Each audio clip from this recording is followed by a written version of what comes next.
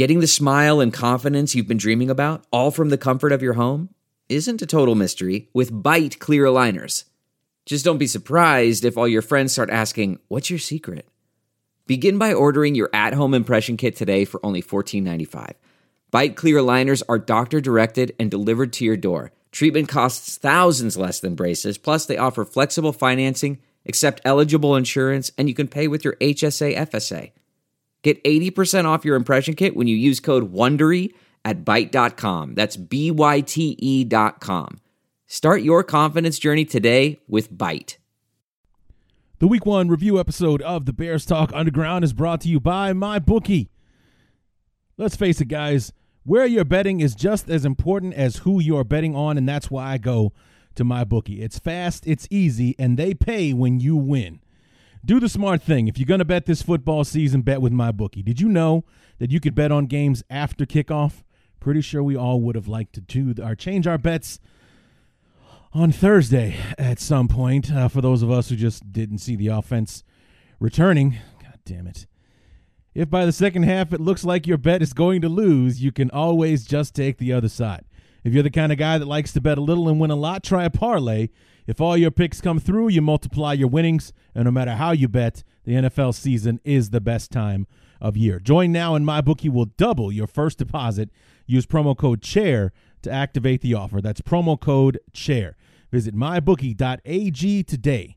MyBookie, you play, you win, you get paid. And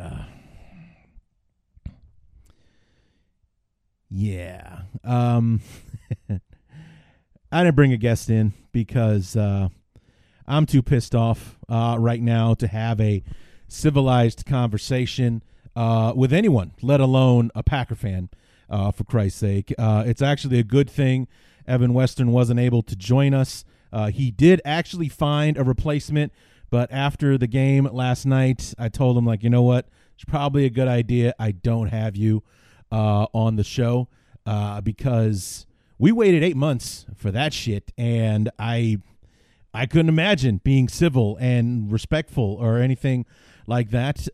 Regardless, and this guy we're actually going to have him back on the show. He covers the Chargers for Sports Illustrated and the Packers, was a Packers fan, or is a Packers fan, covers the Packers as well. But he actually covers the Chargers this year for Sports Illustrated. We're going to have him on in October, but I couldn't do it. I couldn't have somebody else on the show. It would have dominated my anger, my venom would have dominated the conversation, I feel, and I would have run him off, and that's not what I do. So, yeah, I might be an amateur, but I still act professionally. But that professionalism shit is going to go out the window today because for those of you who noticed, this episode has the explicit tag on it, and I'm going to use it because I don't see why not at this point. We waited 8 months for that. 8 months almost to the day, and this is what we waited for. I mean, it was half good, which would be the defense, and then half, I don't even know what that was. I really don't. So let's get into it, because the sooner we start, the sooner we can finish. It's the Week 1 review episode of the Bears Talk Underground, so let's get to it. Hang up the telephone. I hear the dial tone ringing out loud, and I don't know. Well, that shit happened, and we watched it happen for 60 whole minutes on Thursday night. And now I am obligated to come and talk about it when, 48 hours ago, I couldn't wait to talk about it. I couldn't wait to talk about what was going to happen on Thursday night between the Bears and the Packers and how great it was going to be and all the rest of that. And then Thursday night happened, and it could not have been any more difficult to watch. I mean, obviously the only thing that could have made it worse was for the defense to not perform the way that it did, and the offense is still stuck in, 2017. With it being stuck in 2018, 2017, when Dole Loggins was calling the plays and we were inept and couldn't get first downs or move the chains or anything like that. That's what it looked like, except with Loggins constantly running the football, we had Nagy constantly passing. the ball for no inexplicable reason. We threw the ball, and Mitch threw 45 passes in a one-score game. And it was always a one-score game, whether we were up 3-0, down 7-3, down 10-3. It was a one-score game, and we were throwing the football like we were down by 28. I don't understand what the fuck happened. I really don't get it. But anyway, what's going on, everybody? Larry D back, the Week 1 review episode of the Bears Talk Underground. We are 0-1, and I did the research. We are 0-1 for the 6th year in a row. We started out the decade, as in the 2010s, with 4 straight victories in 2010, 2011, 2012, and our last opening day victory was against Cincinnati, Week 1 under Mark Trestman. So the first victory of the Mark Trestman era was the last opening day victory our beloved Chicago Bears have had in this decade. 2014 was Buffalo. 2015, John Fox, his first game at home against Green Bay. We lose that one. 2016 on the road to Texans. We lose. 2017 home for the Falcons. We lose. Week 1 last year, obviously on the road at Green Bay, the first one of Matt Nagy loss, and then that shit show on Thursday night was, and it just the offense and their performance completely overshadowed how amazing the defense was. Because when you hold Aaron Rodgers to and the Green Bay Packer offense, regardless of who his weapons are out there, and he's proven that year in and year out. You're just rotating guys in there. Maybe he needs one elite receiver, whether it's a Donald Driver or a Jones or a Cobb, and now it's Devontae Adams with a scattering of other people. All he needs is targets, and there you go. But holding Aaron Rodgers to 10 points, we sacked him 5 times. We only gave up 47 yards rushing. If I'd have told you that, like on the preview show, when Nick Moriano and Lauren Cox and I were talking, if I'd have made the prediction where I said, you know what, guys, we're going to sack Aaron Rodgers 5 times. We're going to hold the Packers to 47 yards rushing, and they're only going to score 10 points. You would think we won by 50. To completely dominate Aaron Rodgers in the offense that way, you would think we walked out of there in a laugher of a victory. Instead, the laughing was all done while we were on the field on offense, and it's we lost 10-3, guys. We lost 10-3. And this was much different than than if you remember back to 2010, Week 17, when the Bears and the Packers played to a 10-3 final score in Lambeau. It was a win and you're in game for Green Bay. They had to beat us. That was an outstanding 10-3 football game. That was a down to the wire, edge of your seat, fantastic football game. This game on Thursday night looked like the first game of the preseason for the way that these teams performed offensively yesterday. I mean, granted, Aaron Rodgers did enough to get his team a victory, but he only scored 10 points or put his offense in a position to score 10 points. They did not look efficient, and obviously you can put that on our defense having a huge factor in that. The Packers are obviously going to be much better on defense this year. I don't think they were stone cold fantastic for us to perform the way that we did. A lot of what happened was on Nagy, was on Mitch, was on us, essentially. That it was kind of sad because that was as The spirit of performance is what defines Acura, and now it's electric. Introducing the ZDX, Acura's most powerful SUV yet. Crafted using the same formula that brought them electrified supercars and multiple IMSA championships, the ZDX has track-tested performance that packs an energy all its own. Unlock the energy and order yours at Acura.com. There are some things that are too good to keep a secret. Like how your Amex Platinum card helps you have the perfect trip. I'd like to check into the Centurion Lounge. Or how it seems like you always get those hard-to-snag tables. Ooh, yum. And how you get the most out of select can't-miss events. With access to the Centurion Lounge, Resi Priority Notified, and Amex card member benefits at select events, you'll have to share. That's the powerful backing of American Express. Terms apply. Learn more at americanexpress.com/withAmex. Stacked as Soldier Field crowd as I think I have ever seen in all my years watching Bears games. I don't think I've seen a crowd that excited, and they were pretty much checked out from like the middle of the second quarter on, just because the offense wasn't inspiring anything but boos That's all that they were inspiring throughout the evening. There was very little to get excited about because anytime we took a step forward, we took 2 steps back because there was a penalty that nixed it out. It was so frustrating to watch, top to bottom on the offense. Aside from Allen Robinson, there is nothing well, I take that back. Allen Robinson and David Montgomery, who we did not see enough of on Thursday night, nothing positive to report on the offensive side. The offensive line was struggling, the holding penalties and things like that. The play calling was terrible. Nagy admitted as much in the press conference Thursday after the game, and then Friday afternoon today when he met with the press after he had a chance to watch the tape and report and it was as bad as I thought it was and things like that.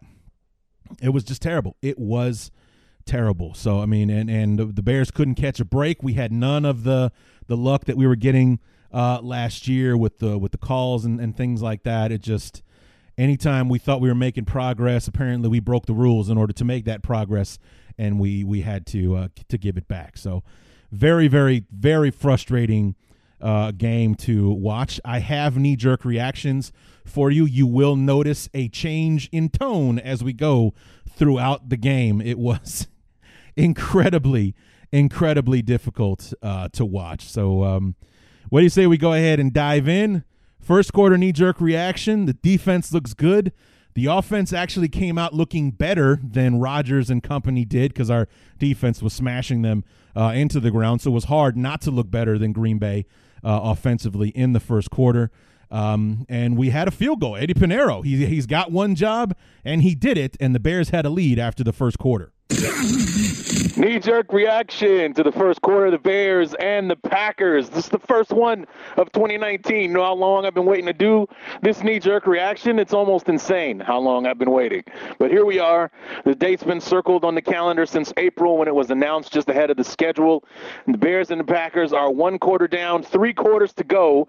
And right now, I guess you could call it a defensive struggle, or more accurately, you could call it the defense being better than the offense on both sides so far. On the Bears side, significantly better than what the Packers are putting out there on offense right now. Their first 3 drives, negative 12 yards to show for what they've put out there. The Bears have sacked Aaron Rodgers twice already, and they've suffocated the run. They've just smashed them up so far. The Bears on offense, the other hand, a little better than the Packers on offense so far.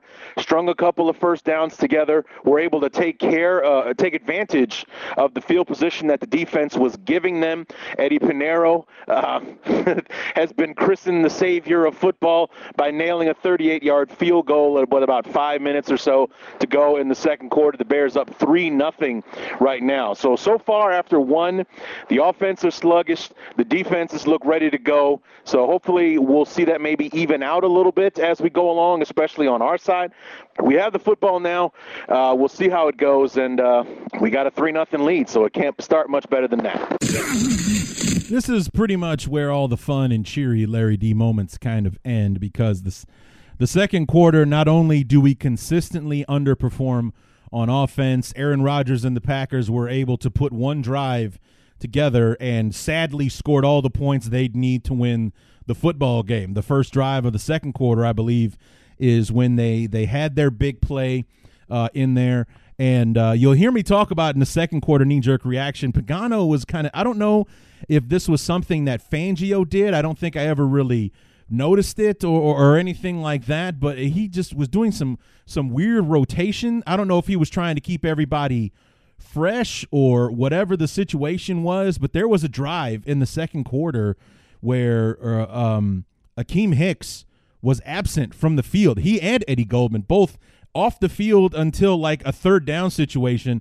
Akeem Hicks comes in, boom, we sacked the quarterback. He contributed to that, obviously. And then on this drive where the Green Bay Packers were able, they got a huge, like a 47-yard pass play straight down the middle of the field.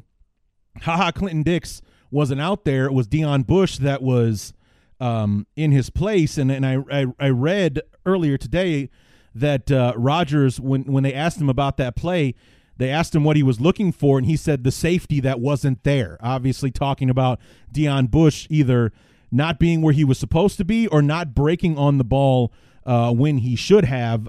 Nonetheless, I think it was Scantling was the receiver for Green Bay, had a step on Prince Amukamara and was able to make the catch in enough time.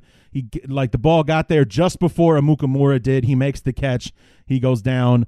A play or two later, he hangs one up for Jimmy Graham, who was able to beat Deion Bush again to the football for the touchdown that would end up being all the points they would need to win the stinking game. It was just one of those things where, later on, and, spoiler alert, Adrian Amos makes the interception that wins the game for the Packers, essentially, even though the Bears had another shot on offense for it. But, he said that he recognized the play pre-snap because of all his time, practicing and playing against Mitch in practice and such, especially last year. He knew what play was coming before the ball was snapped, so he knew where to be. One has to wonder if maybe Clinton Dix would have the same thing to do, or maybe just obviously the offense is different, but maybe it would have been a tendency that he would have seen, Rodgers is dropped back and he's waiting. Maybe I need to, I don't know. Maybe he breaks on the ball sooner. Maybe he's already deep enough to affect the play, or Rodgers doesn't throw it there because Haha's back there. Whatever the case may be, we'll never know because the less experienced guy was on the field and Rodgers took advantage of that. And of all the things that Pagano did right, that was the one thing that I disagreed with, and it seemed like it affected the defense as a whole. Like when we had Nick Williams, out there instead of Eddie Goldman, it just didn't seem to go as well as it should have. So it's we finally got Akeem Hicks back out there, and honestly, I didn't really notice in the second half because I was too concerned with the defense just getting the ball back. I don't care who it was, get the ball back, put it back in our offense hands so they get a chance to do something with the ball, because we got to do better. Eventually it's got to break through, right? We can't be this shitty the entire game, right? Turns out I was right. We can actually, but as we hear the second quarter knee-jerk reaction, not as cheery and as excited as I was after the first quarter. Excited to be doing knee-jerk reactions again. Excited that the defense was smothering Aaron Rodgers and they had negative yardage after the first quarter and 3 offensive drives, but in the second quarter, Mitch looks even more confused and almost unprepared. It was just weird how they looked out there. It didn't look like that at all last year. When they were still learning the goddamn offense last year, they didn't look like this, and it was just pathetic. It really was sad. So here's a second quarter knee-jerk reaction, obviously not as cheery as it was after one. Knee-jerk reaction to the second quarter of the Bears and the Packers, and it is ugly out there. Aaron Rodgers and the Packer offense have figured out how to move the ball a little bit better. Well, a lot better compared to the first quarter where they did nothing. Negative 12 yards in the first quarter. Very first possession of the second quarter, Rodgers they moved 74 yards in 4 plays in a minute and a half, scored a touchdown on with a Jimmy Graham catch in the end zone from about 10, 15 yards out, something like that. Something I'm seeing from the defense that I'm not a fan of so far. Maybe I just didn't notice it last year. Maybe Fangio did the same thing. I feel like Pagano's rotating guys a lot more than Vic did last year. Like there was a series in there where it's like, where is Akeem Hicks and Eddie Goldman? They were like not on the field for almost an entire series. Akeem Hicks finally comes back on third down. Boom, they sack Aaron Rodgers and end the drive kind of thing. I just feel like keep your best players on the field, not necessarily your freshest players. I'm not really a fan of what Pagano's doing so far with the rotations and such. And speaking of which, that drive that resulted in a touchdown, Deion Bush was out there instead of Clinton Dix, and it seemed like the Packers were taking advantage of that. So stick that in the back of your mind. Maybe that will come up later. But on offense, Mitch has been terrible. He's been lucky to have a few interceptions dropped early so far in the ball game. He can't seem to get anything going. The Packers defense has been outstanding, especially in the second quarter, where it was that we were maybe having a bit more success on offense against their defense in the first quarter. It seems like they tightened up in the second quarter. The Bears did even less than they did in the first quarter. So it's not looking good right now. Not really a big fan. We really need something big. We do start with the ball because we kicked off to Green Bay to get things going. So we start with the football. We got to get a rhythm going, move the chains, put some points on the board, get back into this thing, get the crowd back into it.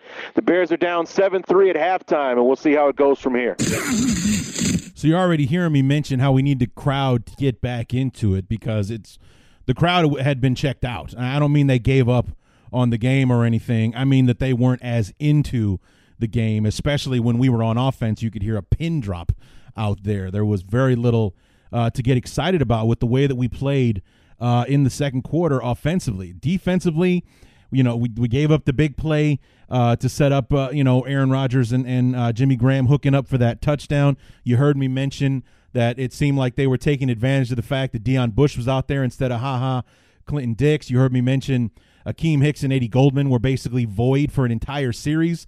For some reason, we put them back out there, and there we see pressure and things like that. So, again, I didn't monitor that as closely in the second half just because I was obsessed with our offense getting the ball back. I didn't care what the defense was doing. Just stop them so we can get the ball back. And our defense was especially efficient at that. The only thing that this defense on Thursday night did not do that we did time and time again in 2018 was generate a turnover. That's the only thing our defense was missing. And it just kind of became obvious after a certain point last night that that's what we needed. Eddie Jackson, we needed a pick six. That's the only way we're scoring a touchdown tonight, apparently, because our offense isn't going to fucking do it. So we have to do it. Defense has to go out there and do what they did so many times. Eddie Jackson with 3 defensive touchdowns last year. Well, we need one more from you now, buddy, because apparently Mitch and Nagy and company aren't going to put those points on the board for you. So the third quarter, the offensive ineptitude continued. Green Bay was asserting itself defensively just because our offense couldn't get anything done. And basically this was like the worst case scenario of the Carolina game back in 2017 when our defense seemed like they were out there forever. They were doing whatever they could to get the offense the football back, and our offense did absolutely nothing to pay them for their efforts. Basically our defensive effort on Thursday night was wasted because we performed too goddamn well to lose that game. You heard me talk about it at the top of the show. You'll actually hear me really get pissed off at the end in the fourth quarter knee-jerk reaction about, I don't think I knew the rushing totals at that point, but we only gave up 10 points and we sacked Aaron Rodgers 5 times. If I'd have told you that, you have to win that game every single time. You have to win. You can't give up 10 points and lose a game. You can't do that. You can't. You can't do that. Unbelievable. So that's how frustrated I was. I mean, here I am, this 24 hours ago plus, and I'm still pissed off about this. I cannot believe that's what happened. That all this time waiting to see what the offense would look like year 2. We're not learning the offense anymore. We're running the offense, like Chase Daniel said. Mitch isn't learning the offense anymore. He's running it. He didn't run shit on Thursday night. Not a fucking thing. He didn't run anything. He ran my fucking blood pressure up is what he did. That's what he did on Thursday. So here's the third quarter knee-jerk reaction. I think you'll hear a little bit more sternness, a little more frustration in my voice. Nobody scored. It was still 7-3. So, I mean, this game was nowhere near out of our grasp. But, you would think that 4-point lead was 40 points with the way that we kept throwing the football. And I hadn't realized at that point Nagy stopped running the football. I don't know if I mentioned it or not. We'll give it a listen here and whatever. But I heard like the last 25 minutes, which would be 5 minutes into the third quarter until the end of the fourth quarter, we didn't run a football. We didn't run the football at all. And Nagy tried to defend himself on Friday earlier today, saying that, well, they're RPOs, and obviously they went with the P instead of the R. Maybe that's on Mitch and something they need to work on. But, nonetheless, it was bad in the third quarter, and that's where you kind of started to feel that sense of dread, like we might not win this thing. Knee-jerk reaction to the third quarter, the Bears and the Packers, and no one scored anything this time around. It's still 7-3, Green Bay on top. Our defense is playing lights out, man. They've got 5 sacks on Rodgers. Aside from that one drive, the offense for the Packers is loosening the strings up a little bit, but overall, the Bears defense has been stifling. Like I said, they've sacked Rodgers 5 times.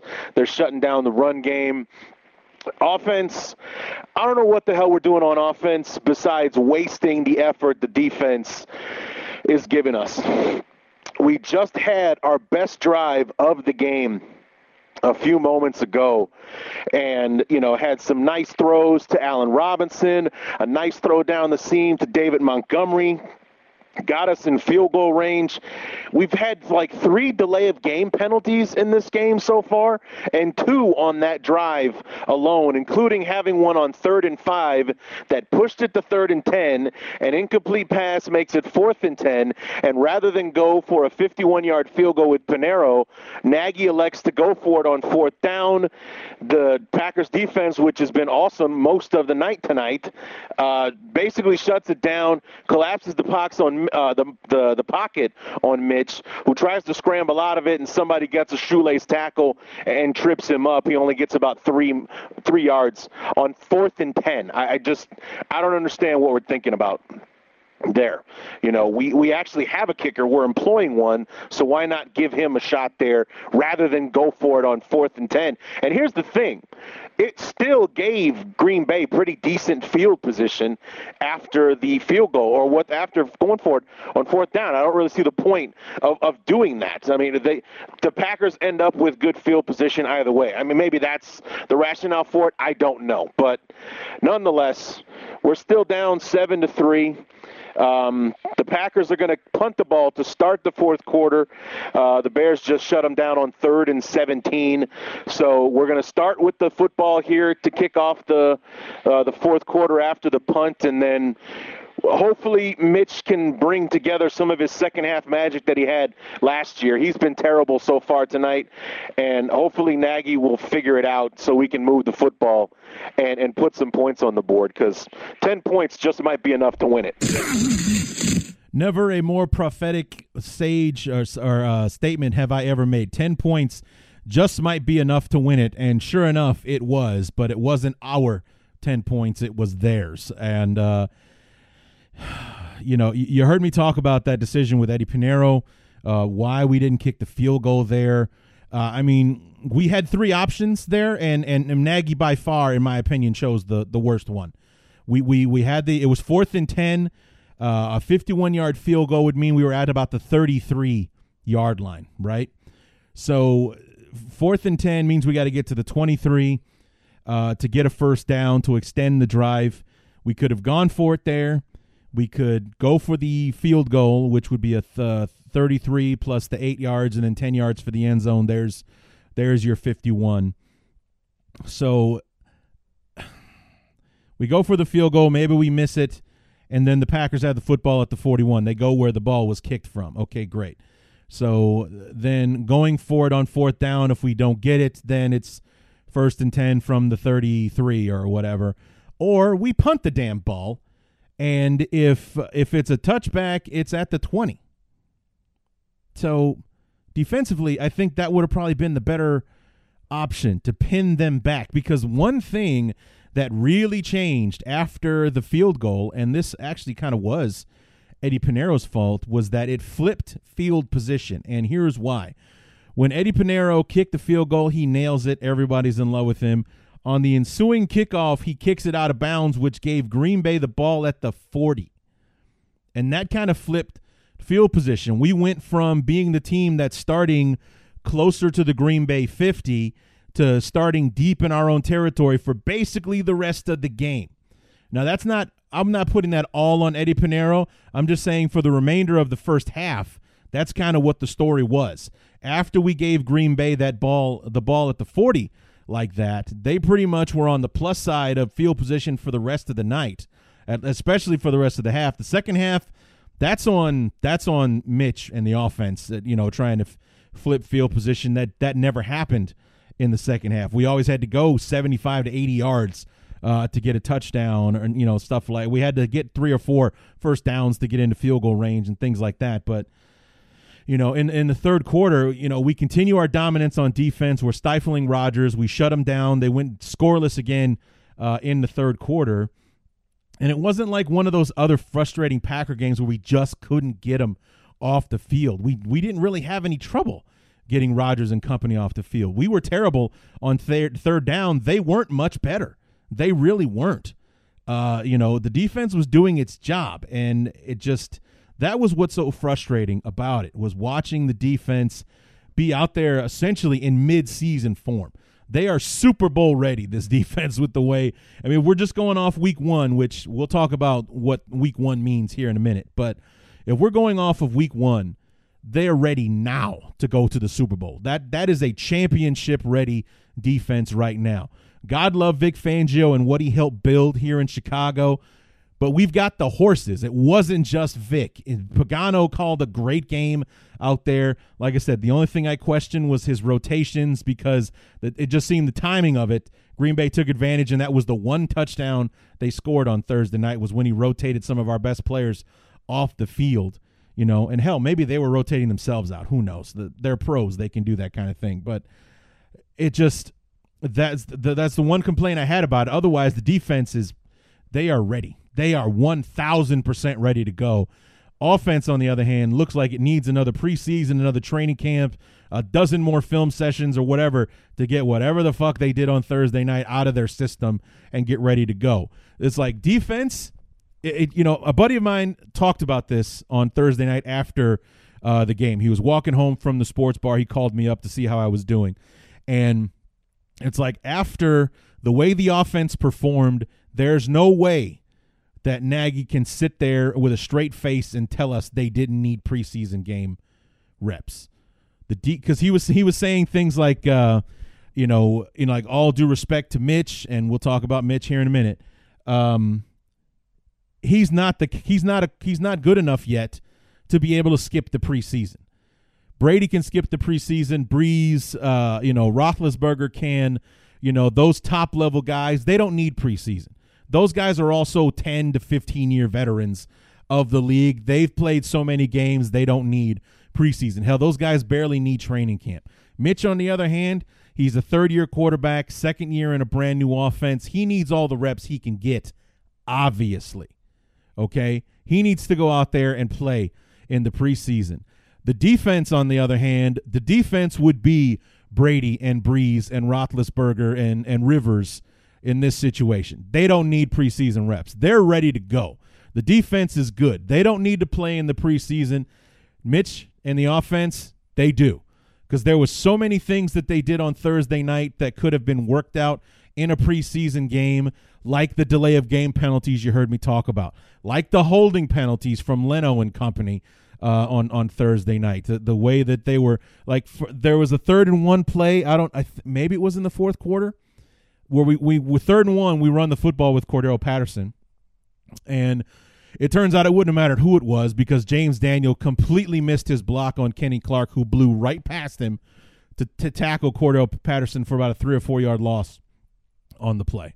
And stuff like that. And he somehow managed to get called for a holding penalty when Clark blew right past him, just because he got a hold of his jersey as he was blowing past him. And so it was so bad on offense, man. Holy shit. And so it was just bad all around, on offense, and it just seemed like every decision we made, it didn't work, and every step that we took in the positive direction didn't work out. There were 2 plays from Taylor Gabriel in the third quarter that went against us. One was where he made an amazing catch, but he got his left foot down and fell out of bounds before any other part of his body could make contact with the field. That was a huge gain that was coming back. And then on the drive where we went, we strung 3 10-yard penalties in a row to be stuck at 1st and 40. One of those 10-yard penalties was offensive pass interference, where Mitch did a Eli Manning on the helmet catch play where he seemed to be in the grasp. He breaks away. He turns around. He resets. He fires one down the field to Taylor Gabriel. And Gabriel was behind the defender, who was completely turned around looking at the football. And Gabriel puts his hands out to kind of give himself some space. And because of the extended arms, he gets called for offensive pass interference, nixing like a 50-plus yard gain on the play. So those were the breaks the Bears couldn't get last night. There was a play in the fourth quarter. Same thing happened with Allen Robinson, where that rule that was changed about 10 years ago worked against the Bears. It used to be if you made a catch and had it not been for the defender shoving you out of bounds, you would have landed inbounds. They gave you the reception anyway. This time, it's encouraged for the defender to push you out of bounds so that you don't land inbounds. That used to be a rule, because I remember very vividly in a Packer game, quite frankly, Greg Olsen, his rookie year in 2007, don't ask me how I remember this shit, I just do. Jay throws him it wasn't Jay, it was 2007. So it was either probably Greasy probably Brian Greasy. Jesus Christ. Throws a pass to Olsen. He catches it in the end zone and is shoved out of bounds before he can land in the end zone. And the referee comes over, gives a signal where he shows the shove, throws his hands up, basically saying if he hadn't pushed him, he'd have scored. So he gave him the touchdown. That's not a rule anymore. That is not, or the rule is gone, I should say. If they shove you out of bounds and you don't land on the field, it's incomplete. So that's the rule now. And if that old rule was still in existence, Allen Robinson makes a big catch, the Bears are inside the 10-yard line, we finally got a chance now. But instead, that rule not existing goes against us. Allen Robinson lands out of bounds on an amazing catch that he made, and instead we have to go back to where we were. Those are the breaks the Bears weren't getting on Thursday night. It just wasn't our night, or so it seems to be. So anyway, let's wrap this up with the fourth quarter knee-jerk reaction, and I'm not happy, and I get even more angry the more I talk about it.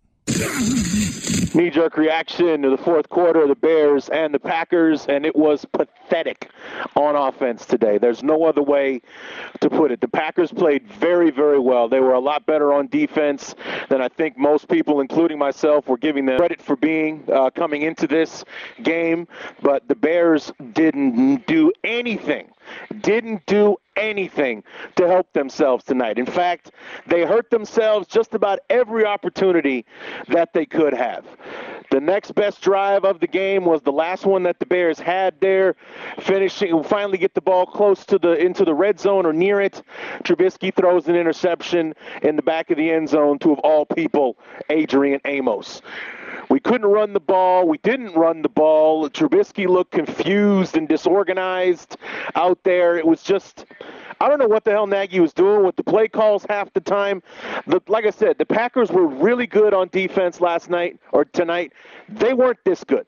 They weren't so good that we would look this bad. I mean, it just awful on offense. Just one mistake, just all the penalties.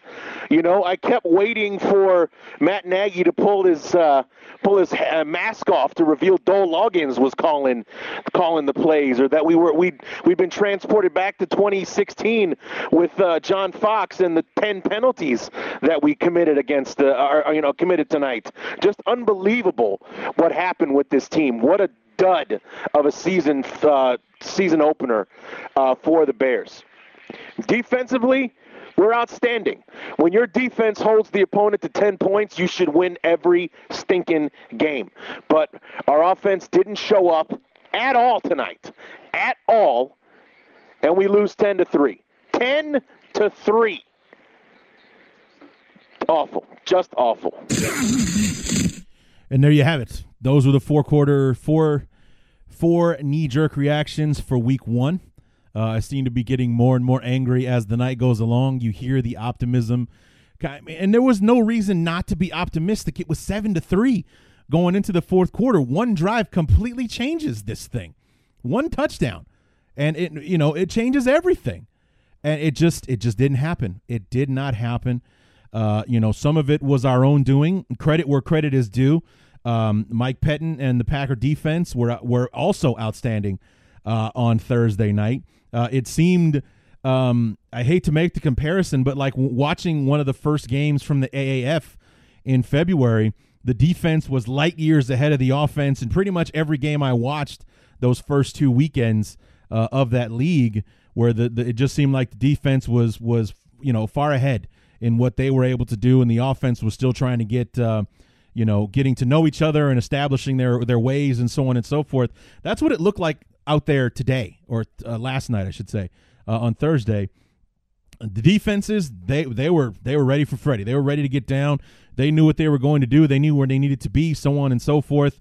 The offense is still trying to figure it out. Even Aaron Rodgers and the Packers, they did enough to win, but they won't win many games if that's how they play the rest of the year. That's just all there is to it. And, week one, it's one of those anomaly kind of weeks. I know this personally from years and years of I don't do fantasy football. I would always do pick'em leagues, picking winners, confidence leagues, that kind of thing. And week one is one of the toughest weeks to call of the year. It is one of those crazy weeks where none of the rules apply.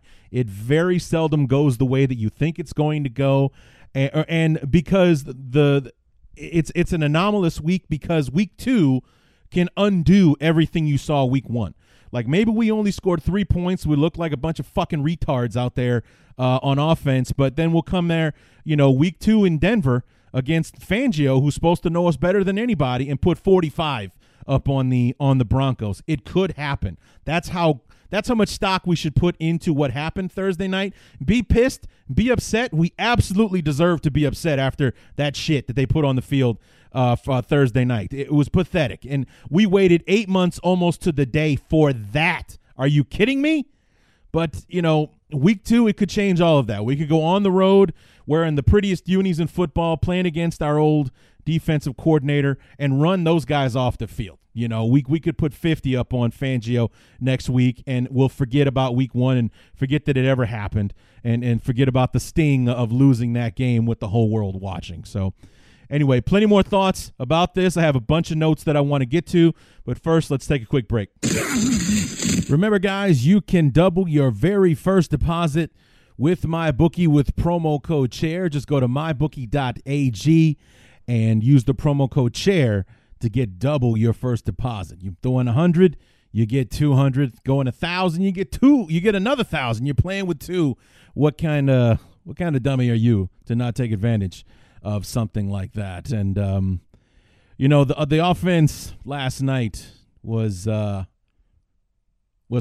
It was awful. In fact, it was quite limp, which is probably why our offense could use Blue Chew. You're welcome. Guys, remember the days when you were ready to go, unlike our offense last night. Want to increase your performance and get that extra confidence in bed, unlike our offense last night? Well, Blue Chew, that's Blue Chew like the color, or blue like the color, BlueChew.com, brings you the first chewable with the same FDA-approved active ingredients, Viagra and Cialis, so you know it works, unlike our offense. You can take these anytime, day or night, on a full or empty stomach, and since they are chewable, they work up to twice as fast as a pill, so you can be ready whenever an opportunity arises, unlike our offense. If you could benefit from extra function and more confidence where it counts, Blue Chew is the fast and easy way to enhance your performance. I could do it again. I don't think it would work this time. Most guys talk a good game, but Blue Chew helps you follow through, unlike our offense. Blue Chew is prescribed online and shipped straight to your door in a discreet package, so no in-person doctor visit, no waiting in the pharmacy, and best of all, no more awkwardness, unlike our offense.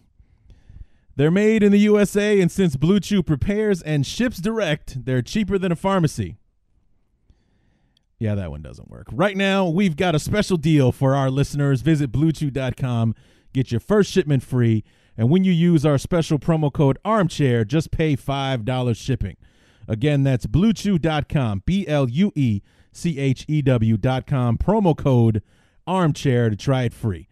Blue Chew is the better, cheaper, faster choice, and we thank them for sponsoring the podcast. So let's get to the rest of this and get it over with. I don't know. I think I am starting to have a little bit more fun with those, even though there was nothing fun about having to throw, unlike our offense at the end of it. It just worked. It just worked. So I needed a little sunshine with it. So there you go. So anyway, guys, let's take a look at some of these notes before we get to bear up and bear down. And we do have plenty in both lists there. Let's see. Weird defensive rotations. We already talked about that. It's like all I cared about was the defense getting us the ball back so the offense give another shot. Here's a good one. Not surprised the Bears lost because it was Green Bay. That was always a possibility just because it is Green Bay. But I am stunned by how bad we looked on offense. We waited 8 months for that, I said with a question mark. Credit to Mike Pettin and the Packer defense. They were great last night. Frustrated/pissed because we've been defending/praising Mitch all offseason, and his performance makes us that defended him look like assholes. And that's 100% true. Because his performance last night was laughable, and it only fuels the arguments that his haters and detractors have been making all season. He was everything that they said that they've been saying all offseason that he was, that we've been saying all offseason he wasn't going to be, because he's got the whole offseason. He had, chemistry with everybody. They're playing with all the same guys again, except for like Montgomery and Davis. And such, Cordero Patterson, but like the core guys, everybody's back. Everybody's healthy. We're all ready to go. We're running the system instead of learning the system. He's not going to look like that anymore. Or we had faith that he wouldn't. Fucking hell if he did, man. And nothing feels worse than telling someone that something isn't a certain way. Like Mitch is not a bum. He's not a bust.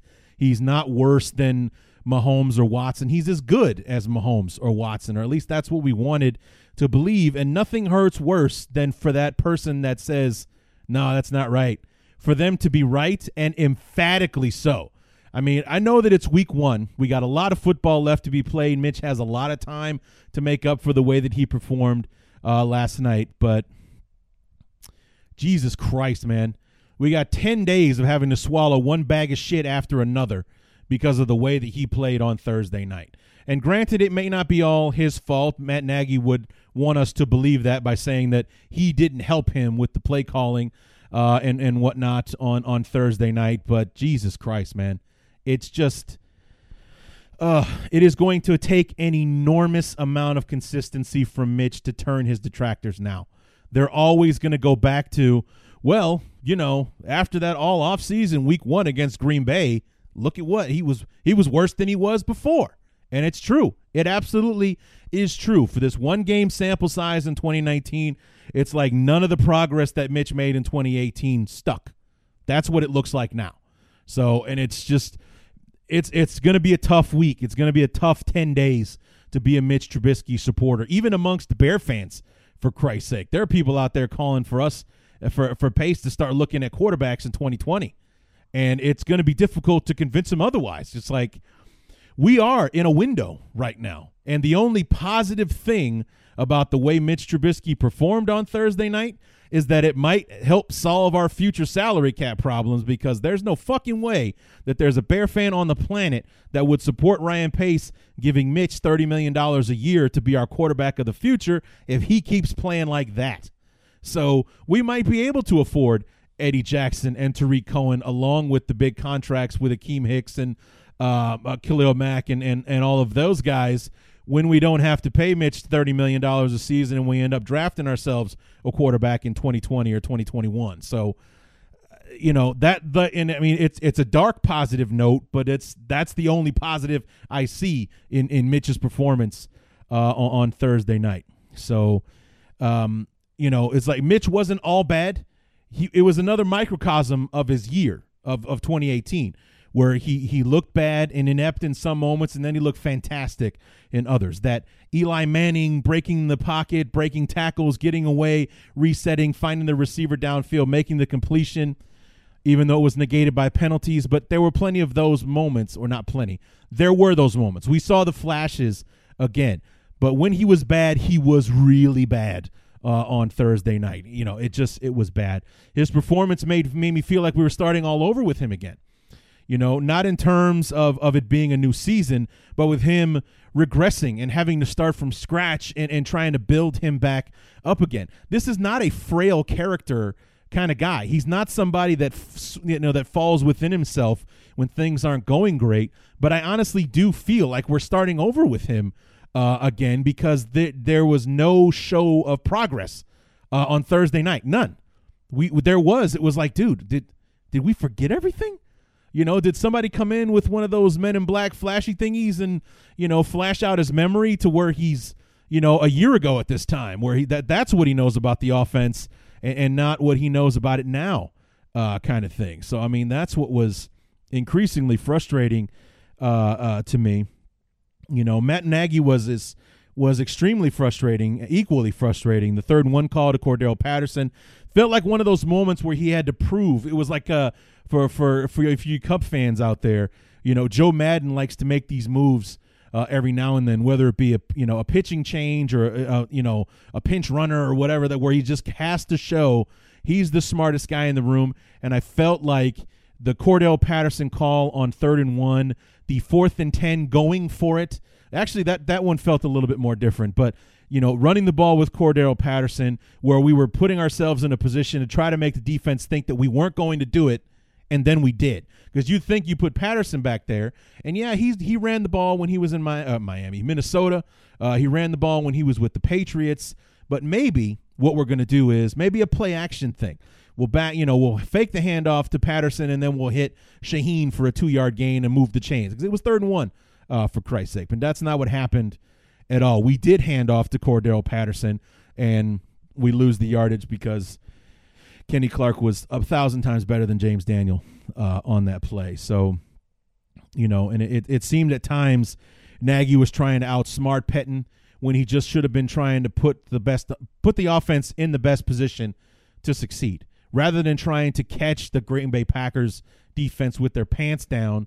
Just call your best play and let the offense run it. Don't try to open it up to a point where there's a guy sitting wide open in a pocket. Green Bay was too good for that on Thursday night. Just put us in the best position to succeed, whether it's, getting more runs to David Montgomery and Mike Davis, who did actually kind of run the ball pretty well when they were given we ran the ball 12 fucking times on Thursday night. Can you believe that shit? 12 times. Who are we, the fucking Patriots? We don't run the ball 12 times. We run the 12 times in the first half. That's what we do. Jesus Christ. Anyway, it just seems at times that he was trying to outsmart Pettin. He shouldn't be. He shouldn't have to try to prove he's the smartest guy in the room, just the best guy. Put us in the best position to succeed. Let the offense run the offense and see what happens. I like my chances better there than trying to pull a rabbit out of your hat. Save that stuff for the goal line. That's where it's fun and sometimes necessary, because there's only so many things you can do in that section of the field. When you're in the middle of the field like that, just run the offense, dude. Just run the offense. So, and then like I talked earlier about luck not being on our side, the Taylor Gabriel pass interference call, Taylor Gabriel falling out of bounds before he can get a second foot down or a butt cheek on the ground or whatever. The same thing with Allen Robinson and the defender pushing him out of bounds, and that rule not being in existence anymore. Obviously that worked against us and stuff. That sucked. And David Montgomery honestly looks like a superstar waiting to happen. He really does. I know it's another small sample size, but just like it was for the Week 1 Carolina preseason game, he touched the ball 6 times for 46 yards, but the impact that those touches had, you'd think that he carried the ball 30 times for 150 kind of thing. It just like that. He just seems to pop off the page at you whenever he's on the field. He had like a 4-yard run where he broke 3 tackles, spun, dove, and got the first down kind of thing. That 27-yard catch down the seam. If Mitch actually puts a little bit of a better throw and catches him in stride, who knows what happens on that play. He's out there in the open field. He was wide open too. So imagine what could have happened there. So Week 2 on offense, A, run the ball. B, give the fucking ball to Montgomery. For Christ's sake, help us out here. And as I said before, the defense was outstanding. 5 sacks on Rodgers, 47 yards rushing, and 10 points allowed. That is supposed to be a recipe for victory every fucking time. Every fucking time. That's supposed to be a victory. The only thing that we failed to do on defense was get a turnover. We got close once. Rodgers was scrambling. We stripped him. Clinton Dix came up from behind, punched the ball out of his hand, and unfortunately, in all of the fracas, it rolled right back into Rodgers, who recovered it. The play ended up coming back because of a penalty on the Packers, but that would have been huge for us to come away with the turnover on that play. That was the only thing the defense didn't do on Thursday night, was generate a turnover. The defense is the only reason that we can still hope for a successful season at this point, because they're going to keep us in every game. All we need is the offense to do X amount to be able to get us victories. But this is a team that's built around its offense. We just happen to have these horses on defense. Pace has been building this offense around Matt Nagy, and that's what they gave us on Thursday night. Meanwhile, Akeem Hicks, Leonard Floyd, who was also outstanding on Thursday night, had 2 sacks, and a third one was actually taken away by a penalty. And, I don't know what it is about. We need to play the Packers 16 times a year as far as Leonard Floyd is concerned. He's got 7 sacks in like 5 games against Green Bay or whatever it is. Ridiculous what this guy does when the green and gold are on the other side of the field from him. But, they're going to keep us in football games, and the offense, it's going to be like last year. Sometimes they're going to score 30, sometimes they're going to score 17, and it's up to the defense to make sure that our opponents score less than what we were able to put on the board. Or in the emphasis of like Buffalo or the Vikings Sunday night game, put your own points. Eddie Jackson, touchdown, interception. There's the difference in the game right there. So the defense is going to have to start scoring the points on its own, and or the offense is going to have to figure it out. Hopefully both of those things can happen. And then the last one was 45 pass attempts versus 12 rush attempts in a 1-score game is unforgivable, and I think that's a fantastic word for what I consider that to be.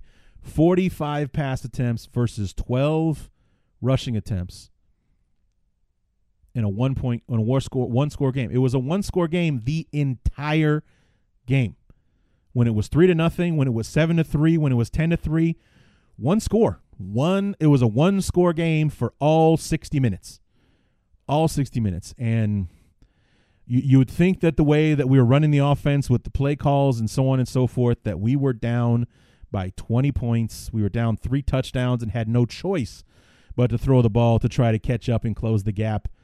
That's not the offense we were running. We were throwing the football like we had 5 minutes to score 3 touchdowns when we had 3 quarters to score 1.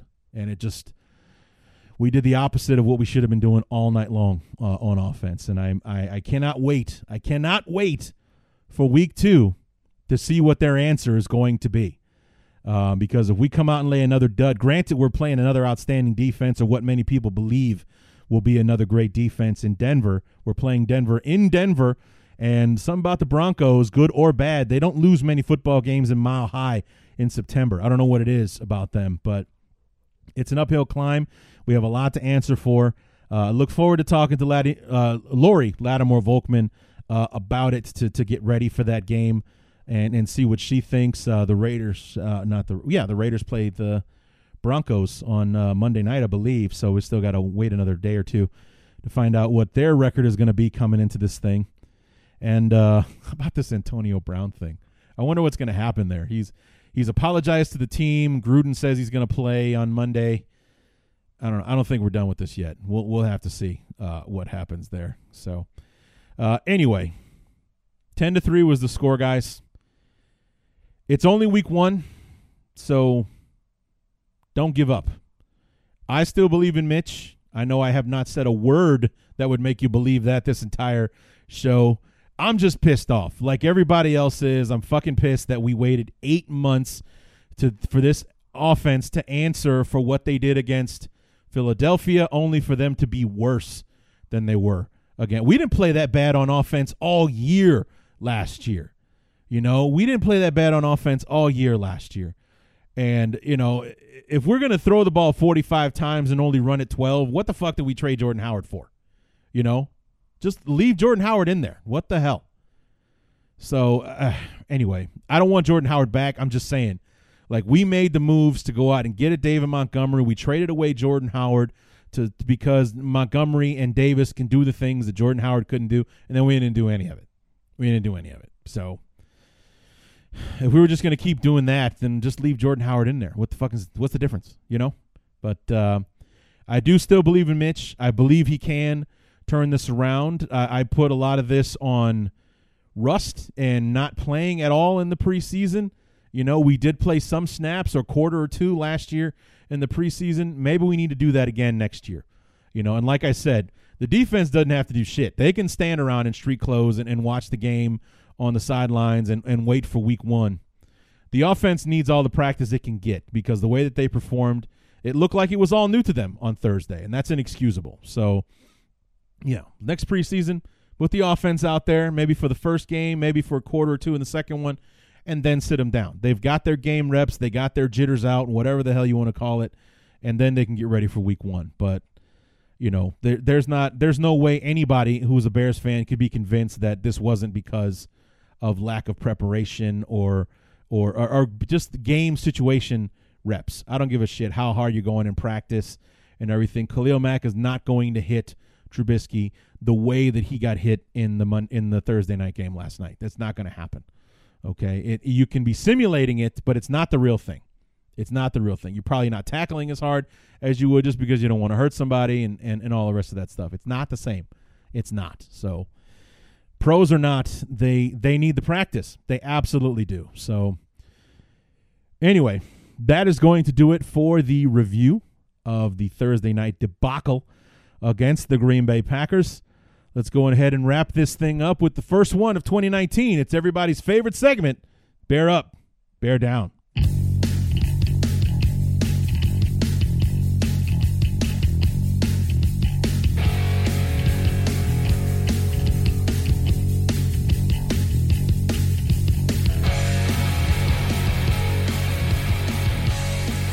Bear up and bear down for week one of 2019.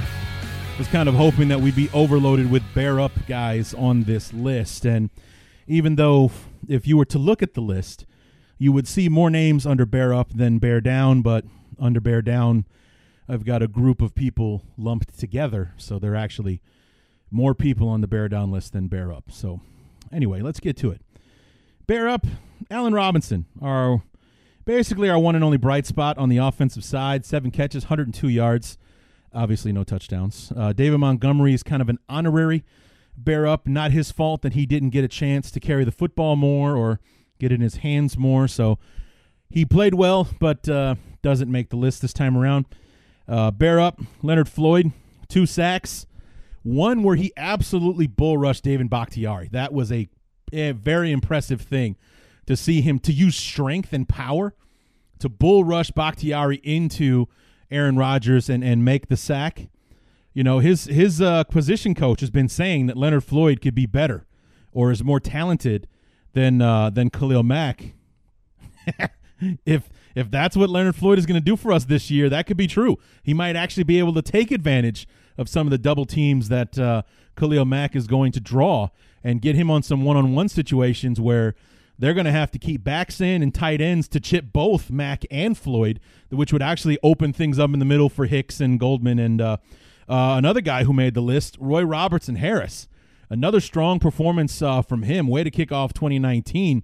This is a guy, I believe it's a contract year for him as well. So he's trying to get himself paid. Played like a beast on Thursday night. And then bear up to the maestro himself, Chuck Pagano.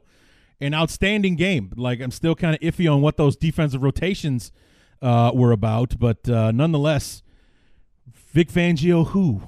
You know what I'm saying? It's the defense, like, when you've got that much talent, you just need a guy that's, okay, go ahead and do this. It doesn't have to be a genius move or anything like that. Pagano will still have his moments to prove that he is a technician as far as calling defenses and whatnot, but as long as he's putting the right people on the field, this defense is going to succeed, and I think he did an outstanding job for his first time out in a real football game with our defense. And then finally, bear up, Eddie Pinheiro. You had one kick to make, and you made it. And you know, hopefully, hopefully in the future, you can be one of those guys that has carte blanche, like an Adam Vinatieri or a Justin Tucker. And what I mean is, if it's fourth down and the coaches are still trying to figure out what they want to do, Justin Tucker, Adam Vinatieri, they'll jog onto the field. Like, fuck it, we're kicking. We're kicking the field goal. We're going to go out there. And then the coach is like, oh, he wants to kick it. Let him kick it.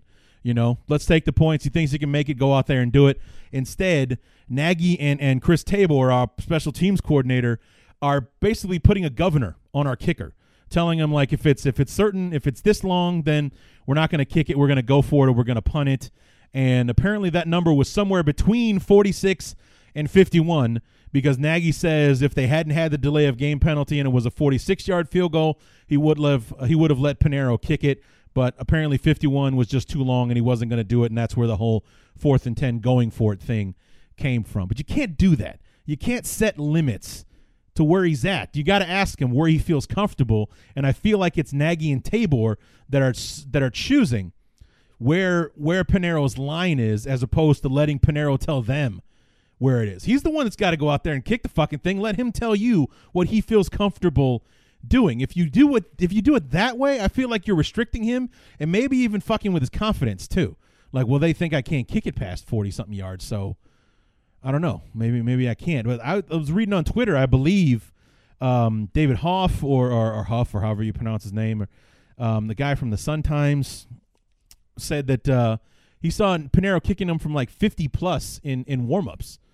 So why are we getting our panties in a twist over between 46 and 51? I don't understand. But he had one kick to make, and he made it. Good for him, and getting off on the right foot. And, for regular season, real football, Pinheiro's 1 for 1, and he didn't miss the kick and none of that. So now we go to Bear Down. And where it is on offense, we only had one person that earned a Bear up. On defense, we had one person to earn a Bear down, and that would be Deion Bush. What I feel like he was either late or out of position on the big 47+ yard reception that set up the scoring drive for Green Bay in the second quarter. And he also got out-rebounded, essentially, by Jimmy Graham in the end zone for the one touchdown in the football game. Those plays were yours to make, and you didn't make them, so you're on the Bear Down list.